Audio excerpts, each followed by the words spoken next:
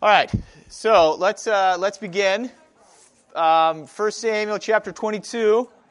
We're going to try to cover 22 and 23 today, because ideally we would be done with 1 Samuel by the end of the year, which I think we have 4 more times with ourselves to finish. The little handout here, I'm just going to, okay, so before the handout. So, just review, David is on the run. King Saul wants to kill him. He goes to Nob, which is somewhere. If you look on the map, and I know this is high quality copying I did here, so. Nob is right above Bethlehem, kind of by Gibeah and Ramah and Jebus. So that's where Nob is.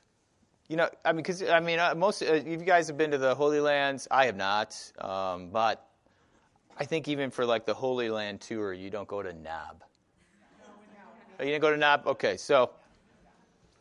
So anyways, there's towns on here you might recognize, like Bethlehem. Well, yeah, I mean, hopefully Hebron, maybe Carmel, Shechem. I don't know. All right. Well, Masada, that's usually on the old list. Masada, in fact, actually kind of makes today's reading because the stronghold that David is in. Nobody knows exactly kind of where that is, but Masada has a long history as being a stronghold, so that's a possible, because it's in Judah. All right. Okay, so David flees Saul. Saul is trying to kill him. David goes to Gath. That's at the end of this last chapter 21 with Pastor Bukes. Gath, of course, is where the Philistines are. So, generally speaking, not a nice place. That's I believe this is where David goes crazy, right? Acts insane. Now that's a contrast, because today we'll find out someone else who goes berserk in the technical sense of the term. You guys know what berserk means, right? Anybody? Do they ever use that in the Game of Thrones, that term, berserk? It's a Viking term. You go crazy in war and you just start killing everybody. Okay, well, never mind. David goes insane, people live. Saul goes insane, people die. So you're always having this contrast. And that's something you want to keep in the back of your mind over these next few chapters, actually to chapter 28, so several chapters, is that we're still along this line of, remember, what did the people want in Saul? They wanted a king like other nations or other peoples. All right, so it's not so much that they had a king as that they had a king like other nations. And David, of course, is this king that's not like other nations. David is a king after God's own heart. So you want to keep that in mind here. Is how is Saul keeping his power, and how is David actually gaining power? And there's really kind of this interesting compare and contrast happening. So we'll kind of keep that in mind. All right, great. So David's on the run. He leaves Nob, goes to Gath, and then he goes to the cave of Adullam. Now, I don't think that's on the map. Oh, yeah, it is. That's right. There it is. There's so many red dots on this one. Okay, so there you go. It's over there. Okay. Do you see that where Adullam is? By Gath? Great. Remember, we have maps in the back of our Bible so that you can ignore them. No, it's for reasons. We got these maps in the Bible. You never use them, and then you're like, oh, wait, it's so enlightening. I'm so glad I have these maps in the back. All right, so chapter 22. We're just going to read these first 6 or 5 verses. Yeah, 5 verses. David departed from there, he departed from Gath, and escaped to the cave of Adullam. And when his brothers and all his father's house heard it, they went down there to him. And everyone who was in distress, everyone who was in debt, everyone who was bitter in soul gathered to him, and he became captain over them. And there were with him about 400 men. David went from there to Mizpeh of Moab, which is not close to where, right? You see where that's on the map? On the back, on the bottom there, bottom right-hand corner? Okay. And he said to the king of Moab, please let my father and my mother stay with you till I know what God will do for me. And he left them with the king of Moab, and they stayed with him all the time that David was in the stronghold. Then the prophet Gad said to David, do not remain in the stronghold, depart and go into the land of Judah. So David departed and went into the forest of Harath, which is on the map again. Excellent. Okay. So now we have a very interesting picture that David is gathering his forces. This is more of a military picture than kind of a kingdom picture. But what kind of people are these? And who does that sound like? Who are the type of people that are gathering around David right now? That's right. Yeah. You have all these people who now the thing is though, why would they go to David when they have Saul as their king? So there's a spiritual side of this and more of a, soap opera type of Game of Thrones kind of reason. They're smart. Why are they smart? What makes them smart? What's that? Is it humanly or otherwise? Well, I mean, they know Saul's reputation. Yeah, right. Is also a very selfish person. He's probably not going to do that anymore. Well, why do you think they are in distress, in debt, and bitter in soul? Yeah, they're probably because remember Samuel said to Saul, to the people, what is Saul going to do? He's going to take your land, he's going to take your money, and he's going to take your best people. How many kinds of people are here? Distress, debt, and bitter in soul. And so you got what you get, right? So now, these people are smart because they don't want to be under Saul anymore. That's more the Game of Thrones idea. Hey, can't get any worse than this. We're going to put our lot in with David. Of course now, David has a reputation that's preceding him. I mean, the big one was he killed Goliath, but he also was able to flee Gath, and we'll see some more coming up here in a little bit. But so he's getting a reputation.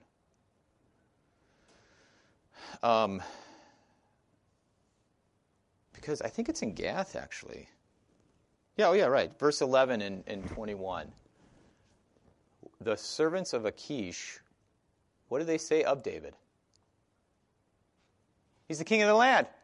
Well, how would they know that? Who doesn't know that David is the king of the land? Well, Saul doesn't accept it. But most of Israel does not know that. So now you have a foreign group who already knows that David is the king of the land. Now, whether they were privy somehow to the anointing by Samuel, or they just simply said, hey, the king just, wasted Goliath. That, Saul killed thousands, David killed tens of thousands, right? Yeah. They already are making sense of the situation. So you have a bunch of people who, by reputation, are figuring out that David is already the king, even though he is not technically, officially, legally the king. So, of course, though, who gets it first? The least, the lost, the marginalized. Which, of course, on the spiritual sense, sounds like Jesus. So Jesus is he's the one who gathers all the people who are broken down, diseased, downtrodden. And so you have this whole interesting picture that Saul is purely a carnal kingdom. And David, the only way that he's going to get power is by how? Not by his powerful men, but by the power of God. All right? So this kingdom that David is raising, even though he is a king and it will be a king in the legal, political sense, God is still the power behind what's going on. All right. So that's very important. Oh, and also, too, he sends his family to Moab. It's a foreign king. So David's crafty, because that's completely outside the realm of Saul. So if Saul goes into Moab, he's going to have a war on his hands. So David is already making alliances. I mean, he's a smart guy. Okay, now we have this king who's bringing all these people. Love him, 400. Does anyone know about the Greek Sparta, right? Who takes on the Phoenician army, not with 400, but with 300. They made a movie about this. Yeah. That number, 400, 300, there's 300 is used in another spot of the Old Testament. I forgot to look that up. But this number is not only literal, but it's also symbolic. It's the fact that he only has 400 men, and he's going to be taking on the army. Again, the only way he can succeed is if God is with him. All right, now great. Okay, so now Saul, the king, comes back into the picture, and some great things happen. So he goes to Nob. Well, he knows about Nob because of this Edomite, Doeg. I think that's how you say his name, or Dog, or Doug, I don't know. But Saul is he's a very paranoid man. Oh, I'm sorry. Packet. So we all like to tell stories, right? And Samuel is this is keeps me on the edge of my seat all the time. So you have an example, though, from the ancient Near East of a future king on the run, which also sounds like Lord of the Rings, right? Aragorn is the king, but he doesn't really want to be king. He has to kind of be put into this position, and he's on the run, obviously, right? It's not until the end where he kind of claims his kingship. But, it creates an exciting story, of course. So, we got a little picture here, the statue of King Edorim of Alaka. I have no idea how to say that. They are, I forgot to look to see if this was at the University of Chicago. But anyways, so this would have been kind of the peoples around Israel at this time.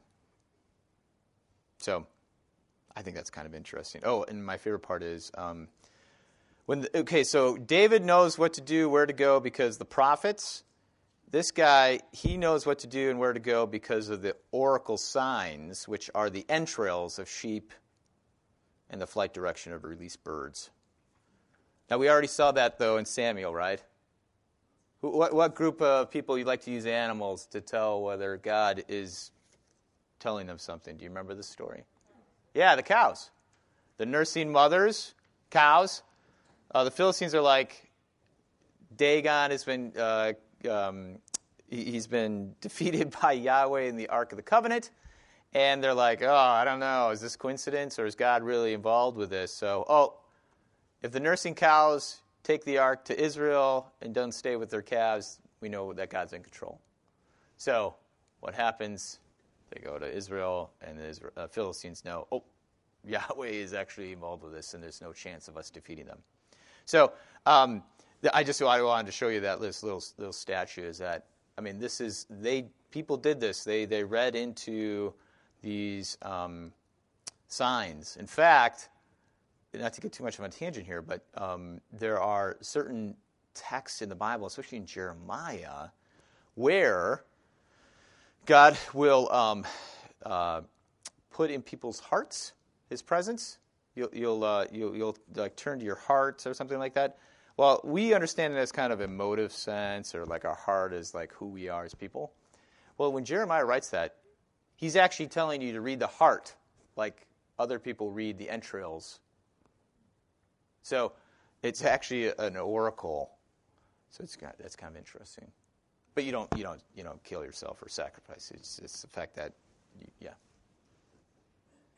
All right. I think that's kind of interesting. Maybe not. Maybe that's a trivia. When you get to Bible trivia, you'll be able to know that. All right, great. Okay, so Nob. Okay, so Saul goes to Nob, and he's got his spear. Of course, what did David not have when he went to Nob? He didn't have anything. Remember, he had to ask for the sword of Goliath. So again, David shows up completely defenseless. Saul comes in full regalia with weapons. All right, again, this is a very dramatic picture. And the tamarisk tree, again, there's a picture of the tamarisk tree down there. It's not a real big tree, but it was used for a variety of inappropriate reasons, for telling, for like healings and for prophecies. So the fact that he's under that kind of raises concerns. I'm not sure if that's actually completely true or not, or if that's just people met under trees. We see this also, too, in the Old Testament. Deborah, she met under the palm tree. Abraham in the oaks of Mamre. And, of course, in the New Testament, most likely Nathaniel is praying under a tree. So, anyways, I never knew what a tamarisk tree looks like, so that's why I included a picture. What is tamarisk? Does anybody know? Is it like a spice or something, or just a special kind of wood? I don't know. So I'm asking you. I think they make tambourines from that, probably. That's probably true. It's very musical. It's an unusual tree. Okay, well, there you go. That's enough of that. All right, so Saul comes in here, and he's upset, right? He starts accusing right from the get-go. And no one's so if you look at verse 8, the middle of verse 8, none of you is sorry for me or discloses to me that my son has stirred up my servant against me to lie in wait as at this day. Right? So he's like, you guys are all against me. And then, of course, Doeg, the Edomite, is like, hey, I'm going to use this. I'm going to use this.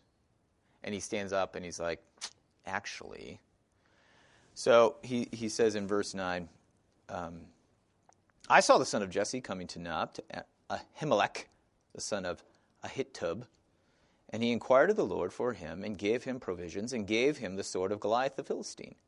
Now, most of that's true, but not all of it. All right? Based on Doeg, it sounds like Ahimelech is like really supportive of David, but that's not actually what happened, right? David comes, he's like, we're starving, can I have any bread? And he's like, well, all I got is this, I guess. The way Doeg tells it is like, hey, I got all my best stuff, I'm going to help you. And then also, too, did he really inquire of the Lord for David? Yeah, not really. Okay, but he did give the sword of Goliath, the Philistine. So, like I said, some of that's true. But some of that is really just Doeg is really looking out for himself and trying to leverage this information for his gain. And that actually goes to the packet, too. I think it's the last page. Oh, yeah. People kept track of this stuff. So if that top image, you have the tablet granting restoration of land by King Apella Edina, 9th century BC. So you have the king on the right, and he's giving land to someone. Most likely, this is a response of favor, given in favor.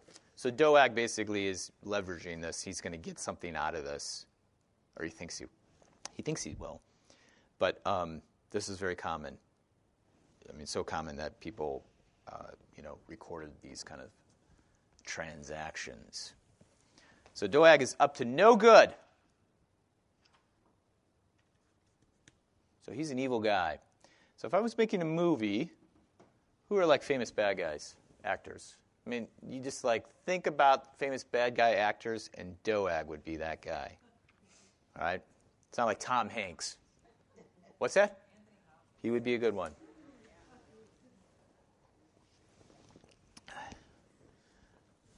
Yeah, like Vincent Price. He'd be a good one. Okay. So the king gets Ahimelech to come, and he says here, there's no discussion going on here, right? He believes Doeg. Now, why? That's also interesting too. Doeg is an Edomite. By nature, foreigners are untrustworthy. They're not trustworthy, but for Saul, he is feeding exactly what Saul wants to hear, that David is up to no good, and that everyone is, in fact, against him, except for me, Doeg, the Edomite. Okay, so again, this image of this crazy king who's so paranoid and so self-centered is just, the image is ratcheting up. All right.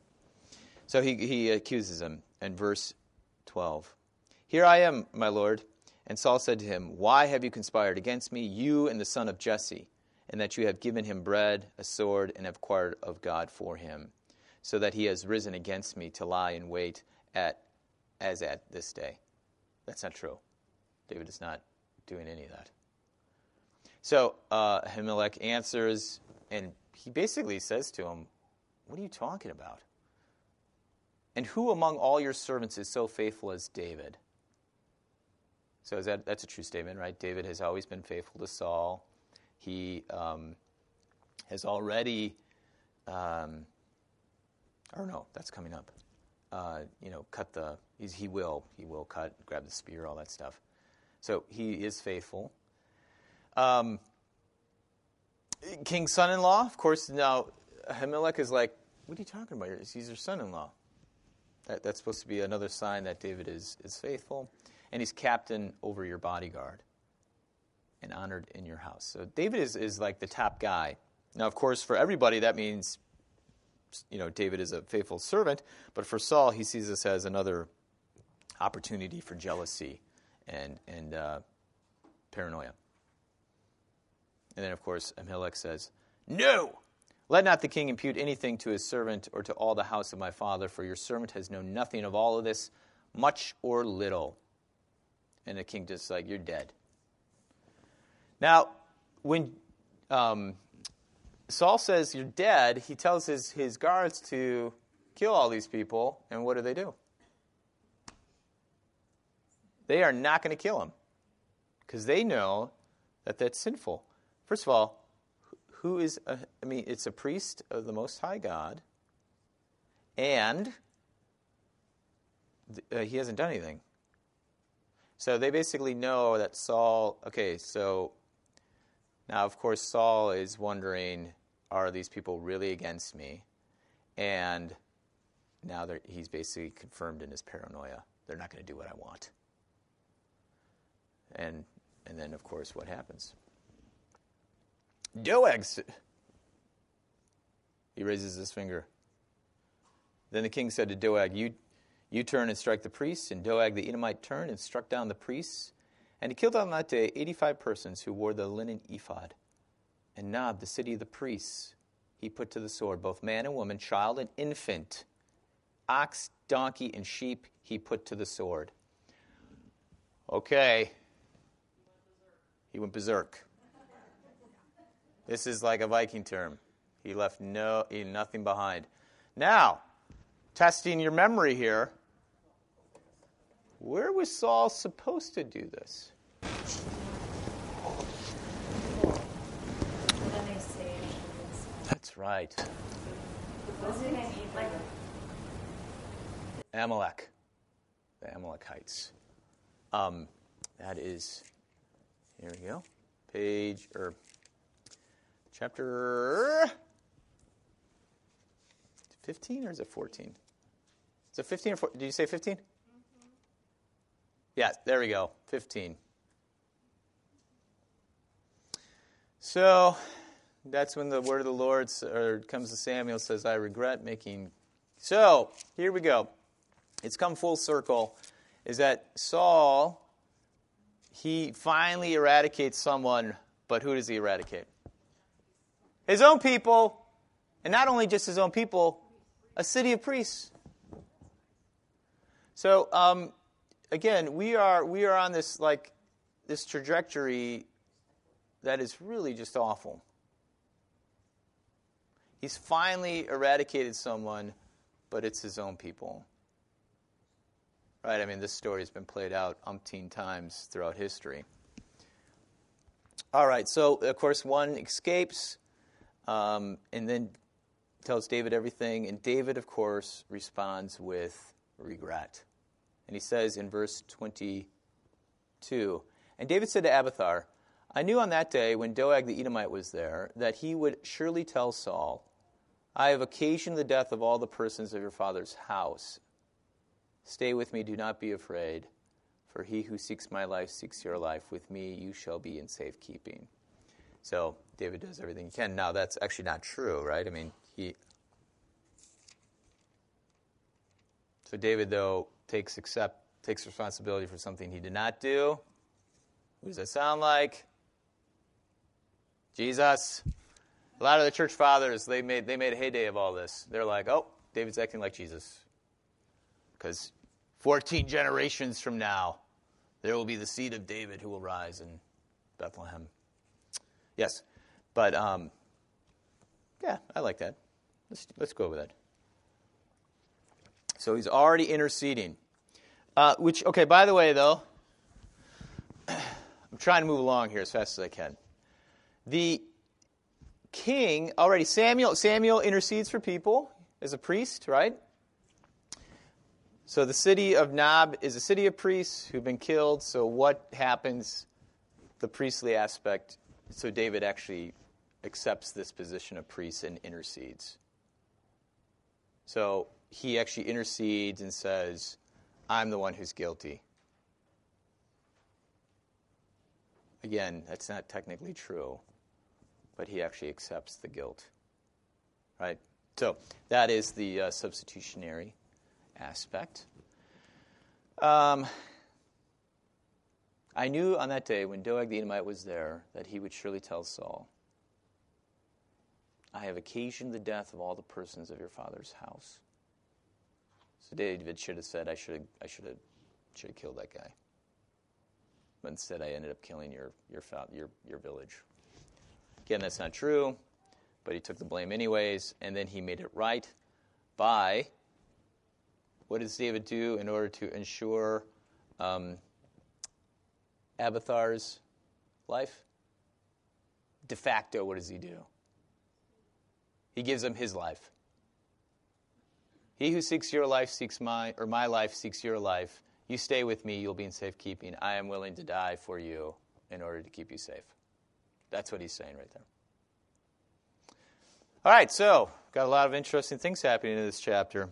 Saul's going crazy, and David's willing to give his life for other people.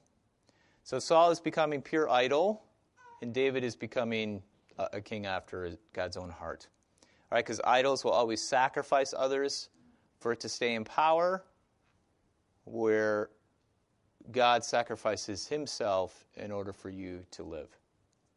So that's comparing and contrasting. So if David's after God's own heart, he's willing to sacrifice himself. All right, great. Now, David, of course, now comes to Keilah. So the Philistines are always in the background. And at the end of chapter 23, we find out that the Philistines, anything that David and Saul don't agree on, they actually agree on one thing, and that is the Philistines cannot come into Israel, but for different reasons. Why does Saul not want the Philistines to come in Israel? Think about Goliath. Maybe that might be helpful. He doesn't want them to take his kingdom away. Why does David not want the Philistines to come into Israel? That's right, they don't serve the Lord.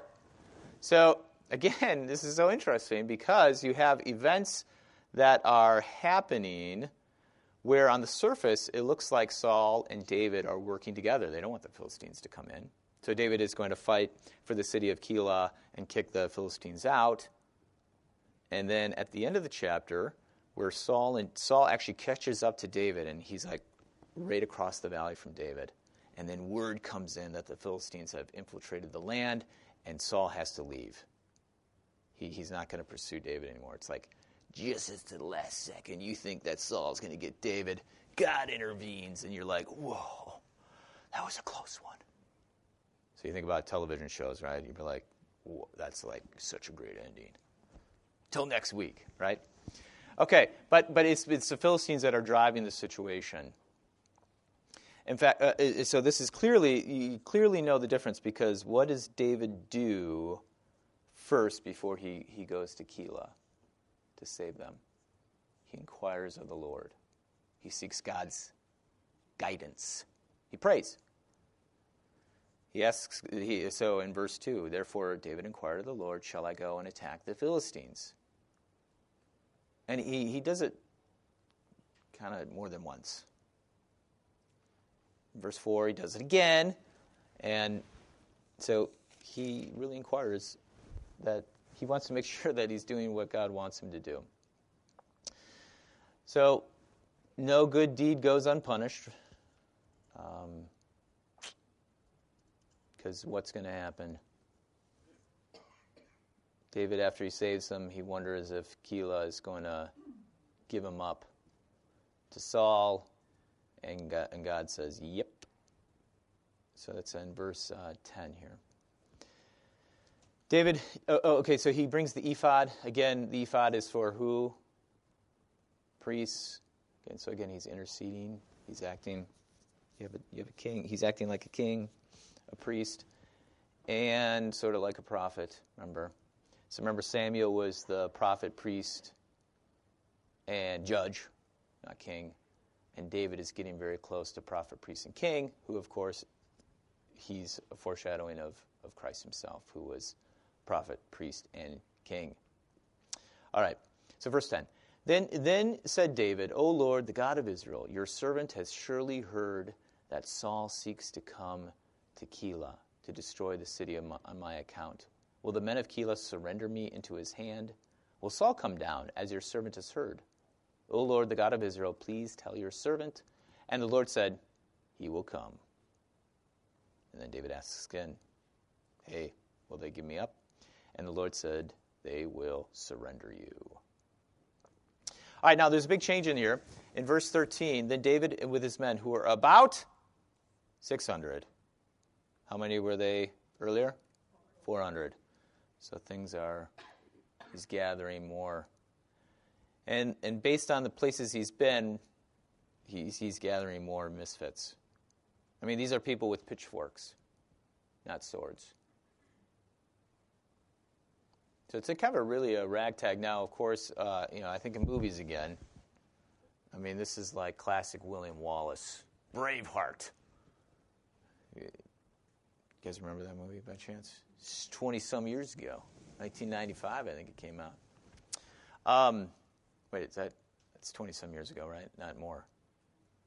20. Yeah, it's about 25 years ago or so. Close enough. So he gathers all these people, right? And they're all like, they got to take on the William the Longshanks. And they're like, we can't do any of this. And he rallies them, right? And strategery. That's how they win. So, okay, wait, it's the same sort of image. It's that David is really gathering this ragtag group of people. Okay, verse 13. Then David and his men, who are about 600, arose and departed from Keilah, and they went wherever they could go. When Saul was told that David had escaped from Keilah, he gave up the expedition, and David remained in the strongholds in the wilderness, in the hill country of the wilderness of Ziph, which is in the map. And Saul sought him every day, but God did not give him into his hand. So this is kind of an ironic thing, is that David retreats, and people are saved. So David, so usually you retreat and you lose something. David retreats and he gains people. All right, so Saul, now thank goodness Saul gives up the expedition. That's the point, is that if David were to stay there and try to fight or somehow get Saul involved, all these people would be dead. That's the irony, is that Keilah thinks, hey, if we give up David, we'll be spared.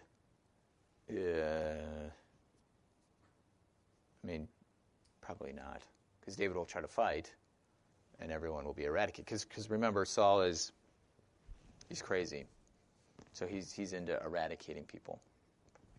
So the fact that David left is a sign of life-giving. The one thing too is you look on the old packet again, is another image on the bottom there. I forgot to show that to you. That is an image of a battle. It was very common for people to be completely slaughtered. And what best way to remember that is by making a stone relief of it. Yeah, I always think about these things, and same with like Egyptian hieroglyphics.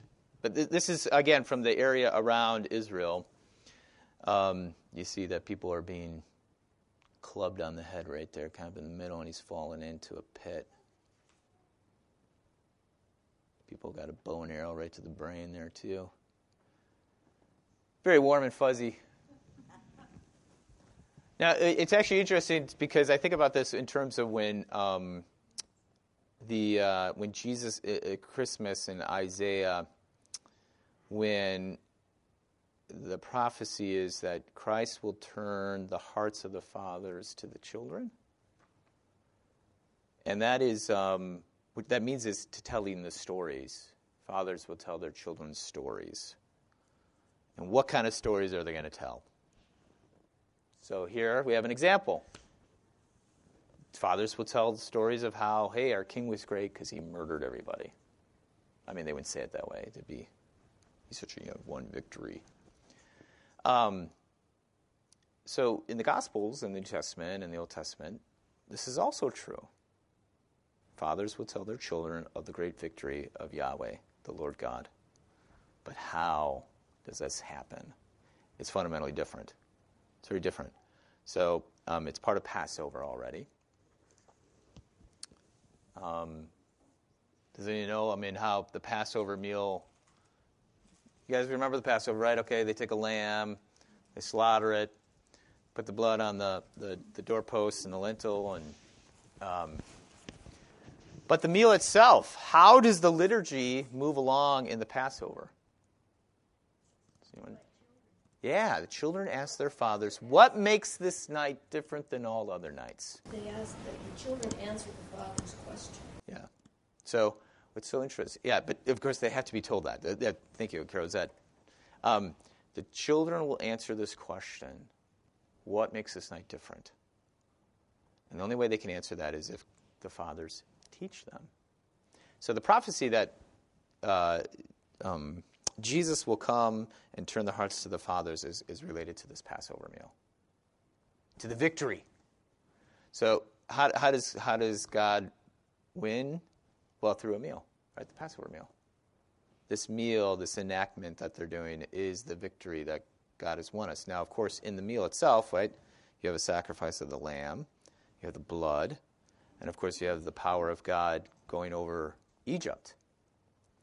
So the same thing is told now, is that the victory, how we tell our children is that God shows his victory not by annihilating and eradicating people, but by dying. The victory over death. That's been in our preface. You destroyed death by dying.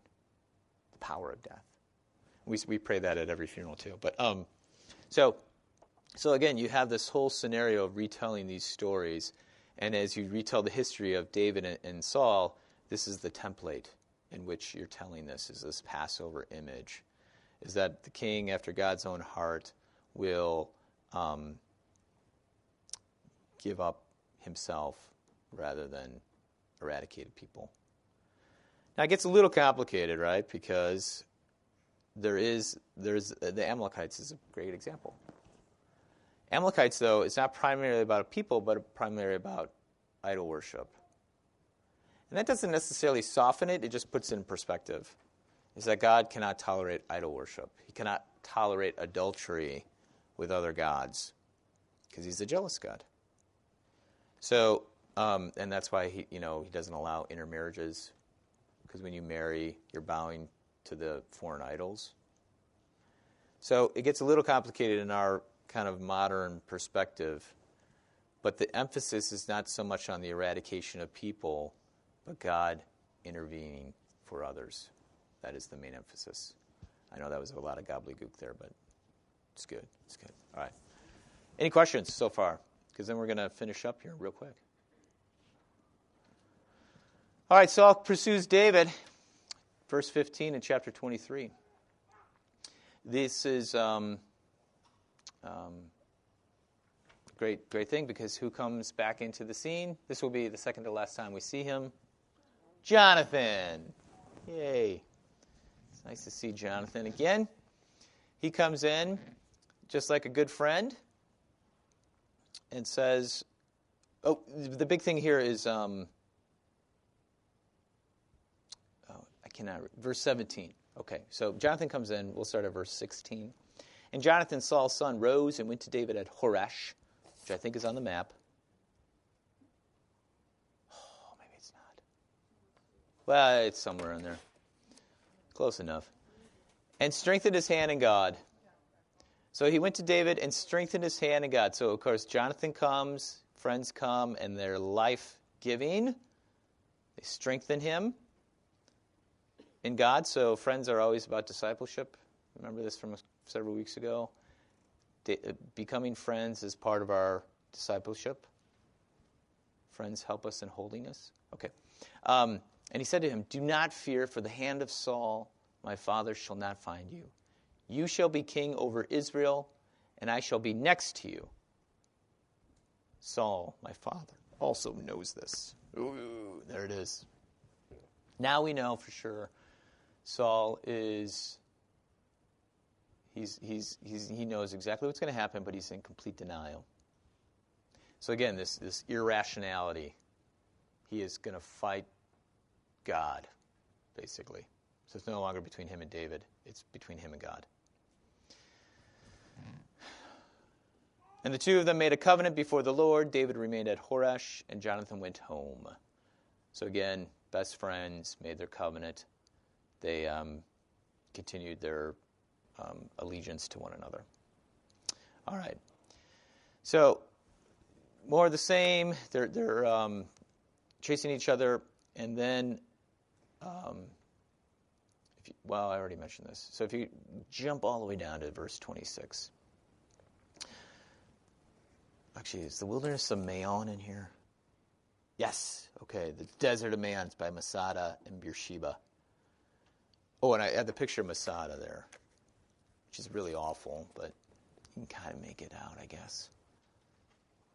Yeah, the reason why I just show that is because you see how the stronghold is. It's kind of in the middle of that picture, but there's a deep valley. They're trying to figure out where in the world Saul and David could be, where they could be on other side of the valleys and seeing each other, and have a place to kind of camp an army. Well, maybe Masada was it. Maybe not. But it gives you the picture. They're close. They know they can. All right.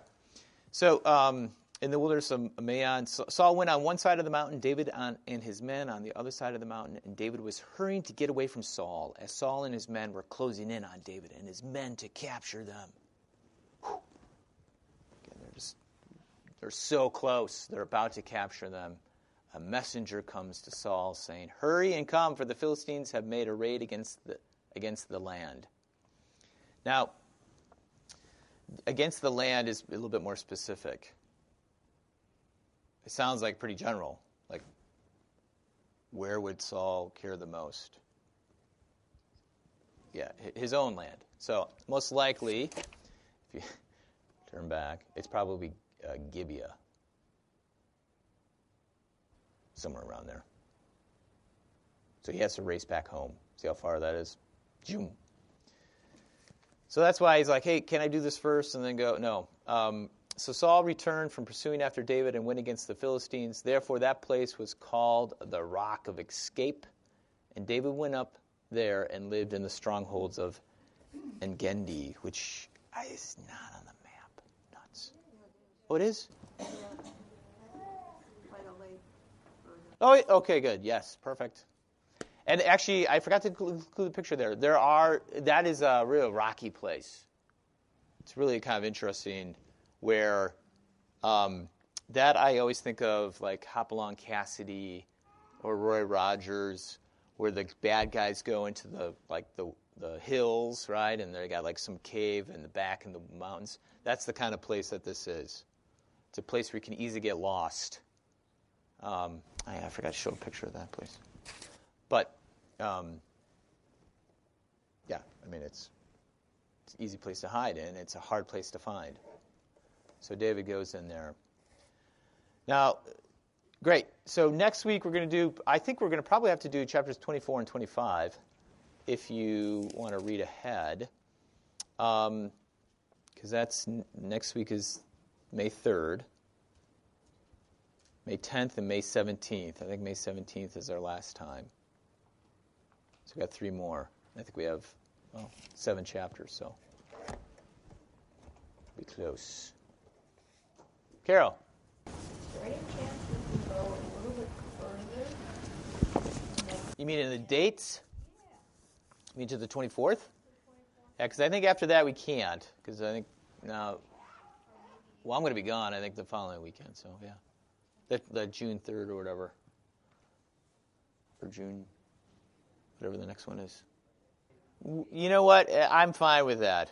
Hang on. So let's see here. Just think very selfishly. Okay, so the 3rd is Pastor Bukes. Oh, yeah, we can go to the 24th. It won't be me anyways. What do I care?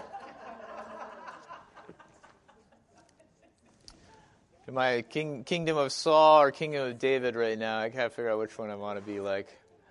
Now, I'll talk with Pastor Bukes. That is Memorial Day weekend. The 24th, right. Yeah, and that's kind of why we were thinking that we wouldn't do it if families were heading out of town or not. But we're open to it, whatever. Well, I'll ask Pastor Bukes. Yeah. I think it's pretty normal, though. I think it's normal. You know, I think it's really because it feels like Easter just happened a little later than normal, and the fact that it still hasn't. Is it like spring yet? I don't know. The weather. Because like next week is going to be summer, you know? No, I know. I looked at the 10-day forecast. It's definitely not going to be summer. But yeah, I mean, I don't know. It's going to be spring for like we had a couple days of spring so far. All right, let's pray. Lord, remember us in your kingdom and teach us to pray. Our Father, who art in heaven, hallowed be thy name. Thy kingdom come, thy will be done, on earth as it is in heaven. Give us this day our daily bread, and forgive us our trespasses, as we forgive those who trespass against us. And lead us not into temptation, but deliver us from evil. For thine is the kingdom, and the power, and the glory, forever and ever. Amen.